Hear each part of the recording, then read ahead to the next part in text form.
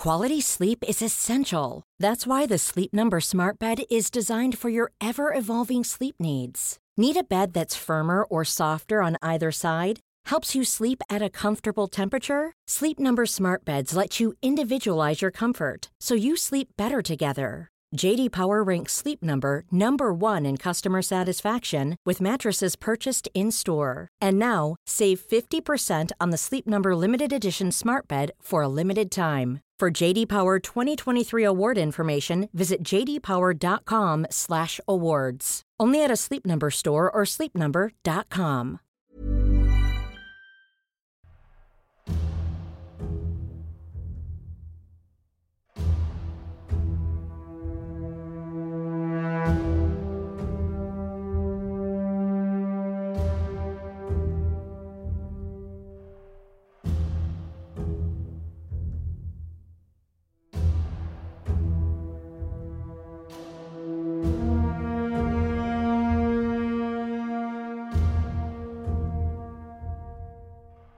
England's greatest playwright, William Shakespeare, is largely responsible for shaping the popular images of the kings of England of the period we now enter. Richard II, Henry V, and Henry VI are among those with famous plays named after them. Though fantastic works of literature in their own right, it is important, as with any other source, to always cast a critical eye on their historical accuracy and bear in mind possible biases of the writer or his contemporaries. As for the Tudor period specifically, it was a time when the English monarchy still laid serious claims to French lands, hence former rulers such as Edward III or Henry V, who pursued warlike ambitions abroad, were treated as heroes. This view then continued through the centuries. Welcome to A History of Europe, the Battle of Agincourt, 1415, seen probably as the most famous and glorious of all battles of the 100 Years' War. Part 1 of 2.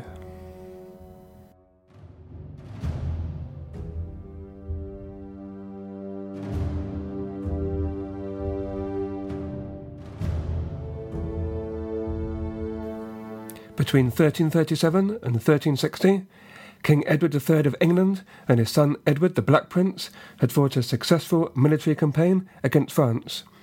As described in an earlier podcast, the French King John II was captured at the Battle of Poitiers in 1356, and only later released in exchange for a huge ransom and the signing of the Treaty of Brittany. King Edward agreed to drop his claim for the French royal throne, and in return large areas of France were brought within the administration of the English. The area under his sovereign control was of greater extent than any English king had enjoyed since 1204. An opportunity to gain yet further influence on the continent appeared to present itself in the early 1360s. Edward III's plan was to marry his fourth son, Edmund, to Margaret, the only child of Louis de Maille, Count of Flanders. A hand in marriage with Margaret was a fabulous prize, since she stood to inherit an impressive set of territories: Flanders, Nevers, and Rethel from her father, the counties of Burgundy and Artois from her paternal grandmother, and the duchies of Limburg and Brabant from her aunt. Had the marriage gone ahead, Edward's influence would have extended over a vast block of territory on the northern and western frontiers of France. However, King Charles V of France foiled these plans.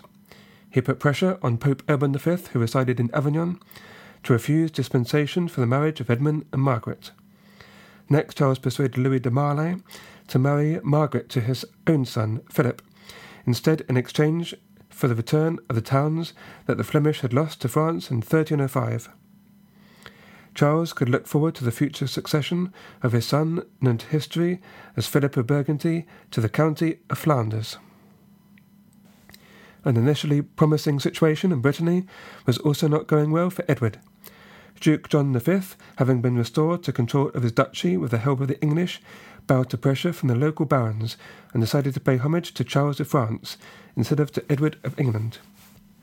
The next years would continue to see the Bretons attempt to retain a degree of local independence when either the French or English appeared to become too assertive in their lands.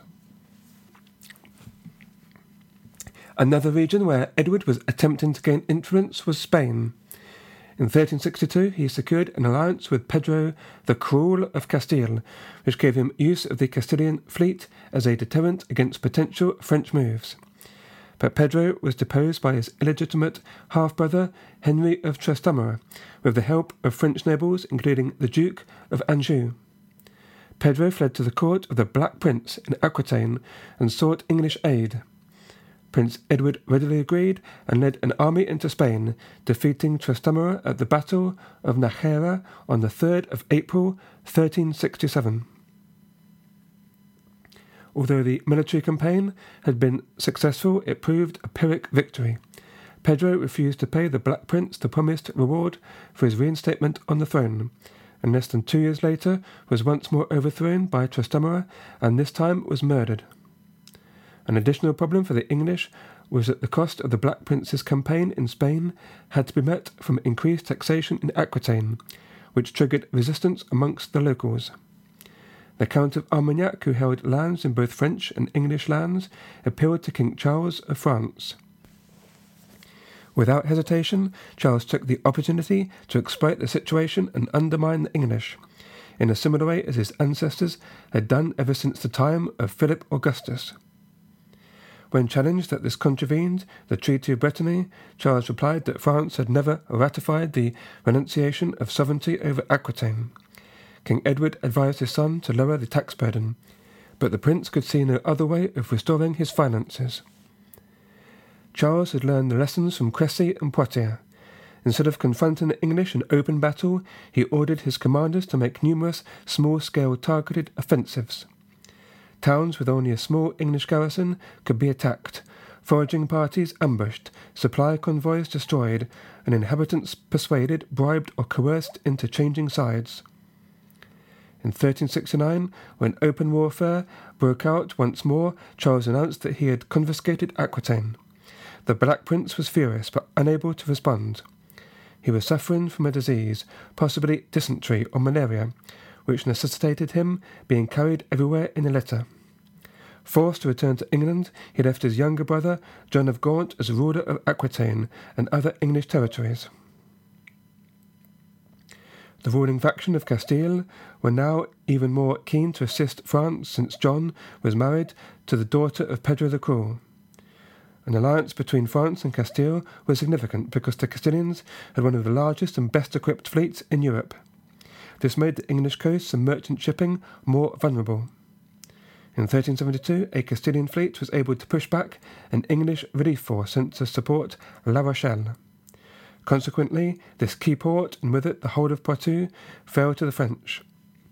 Negotiations for peace were held during a 2-year truce between 1375 and 1377, but none of the proposals put forward by the papal negotiators were likely to succeed.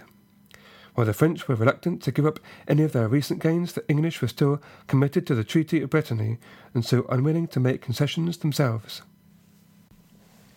The 2-year Anglo-French truce ran out in June 1377, by chance the same month as the death of the English king. The last few years were a sorry end to an otherwise very successful reign. Not only was Edward increasingly unwell, but he witnessed a series of military defeats and also the deaths of close friends, and most significantly his eldest son and heir, the Black Prince. He was therefore succeeded by the 10-year-old son of the Black Prince, Richard of Bordeaux, who became Richard II. The French thought to take advantage of this by stepping up raids on the south coast of England and encouraging Gascon defections. Richard inherited his grandfather's claims to the French royal title and the rights bestowed by Brittany. Under his rule, the English changed policy. In order to save costs, they reduced the number of mounted raids or chevauchés in French lands, instead focusing on the defence of the ports still held on the French coast, especially Calais, Brest in Brittany, and Cherbourg. Although the intention was to reduce costs, the maintenance of garrisons to hold these towns still proved very expensive. The people of England were fed up with decades of extra taxes, especially a poll tax to pay for the war, triggering the Peasants' Revolt in 1381.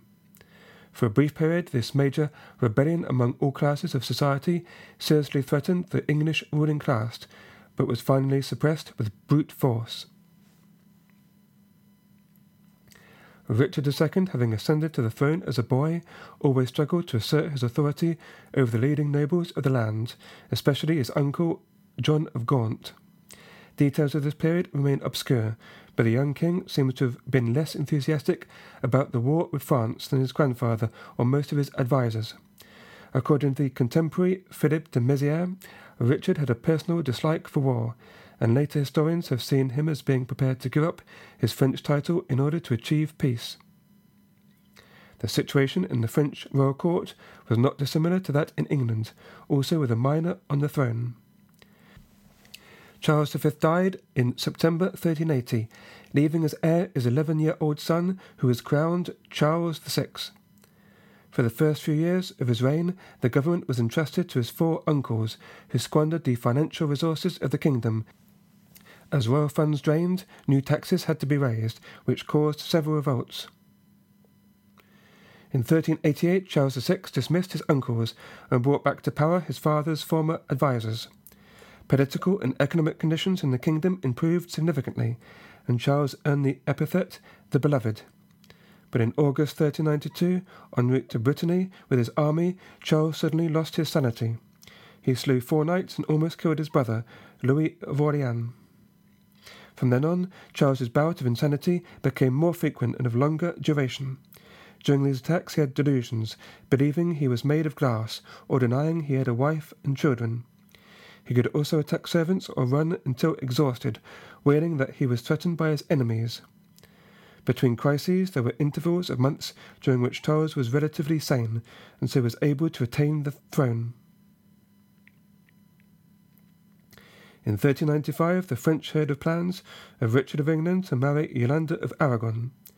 Fearful of the Anglo-Spanish alliance, they hurriedly sent diplomats to offer to Richard the hand in marriage of Charles VI's 6-year-old daughter Isabella.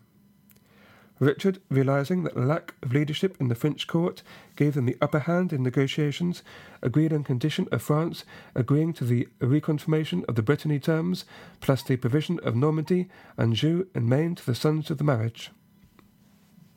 In 1396, a 28-year truce was agreed, and an uneasy period of peace began. Disagreements about policies towards France were certainly a major bone of contention between Richard and the hawks of his administration, and in part contributed to the young king's downfall. When in 1397 Richard agreed to give up control of the port of Brest in the vain hope of a permanent peace with France, several leading nobles such as the Duke of Gloucester and the Earl of Arundel were furious and publicly criticised their king. Richard became paranoid, and fearing a coup had his critics condemned to death. Having alienated himself from many men of power, Richard was unable to gather sufficient forces to resist a military campaign against him, led by his cousin, the son of John of Gaunt, Henry Bolingbroke. Henry quickly gained enough support to depose and imprison Richard and have himself declared king, and became King Henry IV. Richard is thought to have starved to death in captivity on or around the 14th of February, 1400. The popular view of Richard has been influenced by Shakespeare's play Richard II. Shakespeare's Richard was a cruel, vindictive, and irresponsible king who attained a semblance of greatness only after his fall from power. His modern critics believe his difficult upbringing made him insecure, capricious, and secretive. In his last 2 years, they say, he acted overly harsh to his enemies, exiling or having executed those who opposed him. Gordon Corrigan, for example, writes that, quote, "The death of Richard II ended a period of vacillation and weak government, which precluded any serious resumption of the campaign to realise the cause of English France." End quote.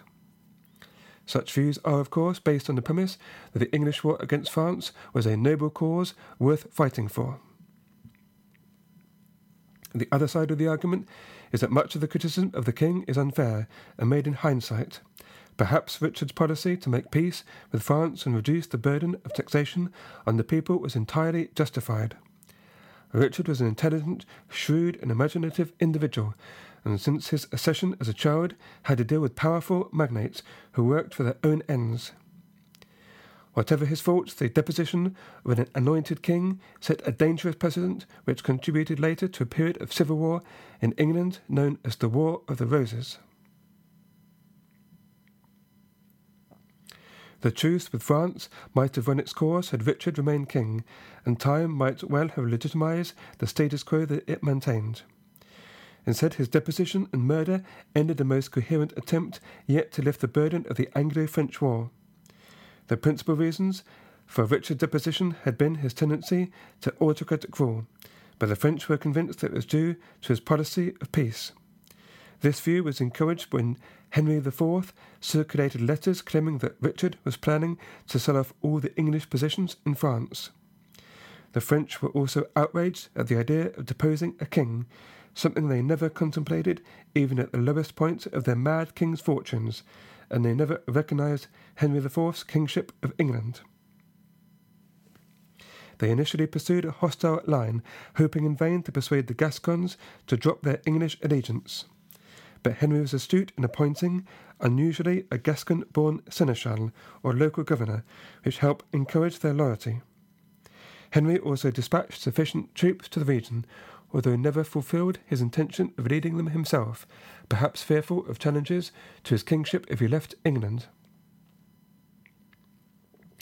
Henry was generally popular among both the leading magnates and the general population. In France, meanwhile, Charles's illness had caused a vacuum of power in the royal court, contributing to a civil war among the French nobles. The leaders of the competing factions were on one side John the Fearless, the ruler of both Burgundy and Flanders, and on the other side Louis, Duke of Orleans, the brother of Charles VI. John of Burgundy was prepared to come to terms with the English in order to pursue his own interest in France and to protect from his trade, whereas Louis of Orleans coveted Aquitaine and also had ambitions in Italy. Their personal conflict came to a head when on the night of the 23rd of November 1407, only a few days after the supposed reconciliation between the two, Louis was attacked in a Paris street and bludgeoned to death. The assassination was widely believed to have been carried out on the orders of John of Burgundy, splitting France into two armed camps.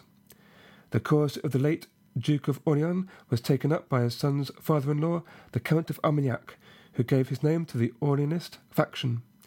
This group controlled, in broad terms, most of France south of the River Loire, while the Burgundians held the north, including crucially Paris, as well as Flanders and most of the Low Countries.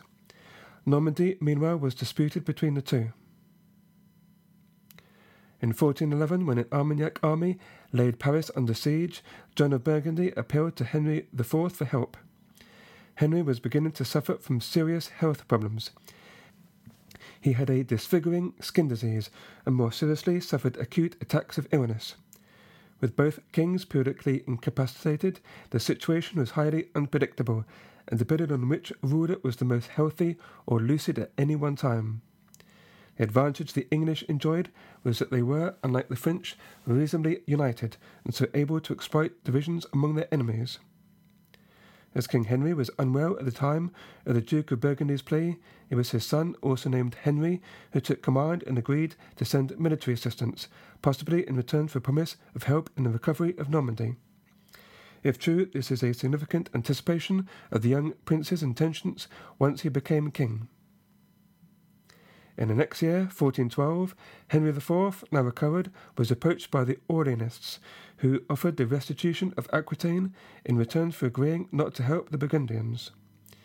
In a Treaty of Bourges of the 18th of May, 1412, they confirmed that Henry should have the duchy, quote, completely and in full liberty as his ducal predecessors, end quote.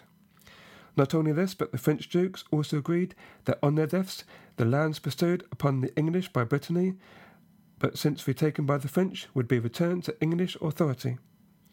The king sent his second son, Thomas, at the head of a force to help the Orleanists, though in the end they were not required to fight.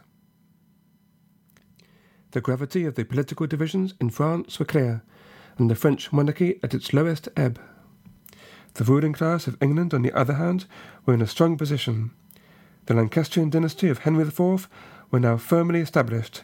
Rebellion in Wales had been successfully put down, and the Scottish were kept quiet, with their young King James I held as hostage in England. In addition, the English military community had already shown its willingness to go to war in France. In March 1413, Henry IV died from a further bout of the illness from which he long suffered. It was left to his son, who ascended the throne as Henry V, to pick up the baton and take up leadership for the next invasion of France. I would like to give thanks for some really useful feedback given to me in the last couple of weeks from different listeners. It's really great to hear from you. You can get hold of me on the Facebook page for History of Europe Key Battles, or on my blog, www.historyeurope.net. There's a Twitter account at HistoryEuropeKB, or you can write to me directly at carl@historyeurope.net. Also, thank you for some nice reviews that have come in just recently. If you enjoy this podcast, I would encourage you to put a review on iTunes. It would help the podcast and really mean a lot to me. And lastly, I would like to give a quick plug to my patreon.com site, where for $3 a month you can sign up and listen to some extra bonus material. So thank you very much for listening to A History of Europe Key Battles, and I hope you can join me again next week for the concluding part of the Battle of Agincourt, the famous battle of Henry V and the French. Thank you, and goodbye.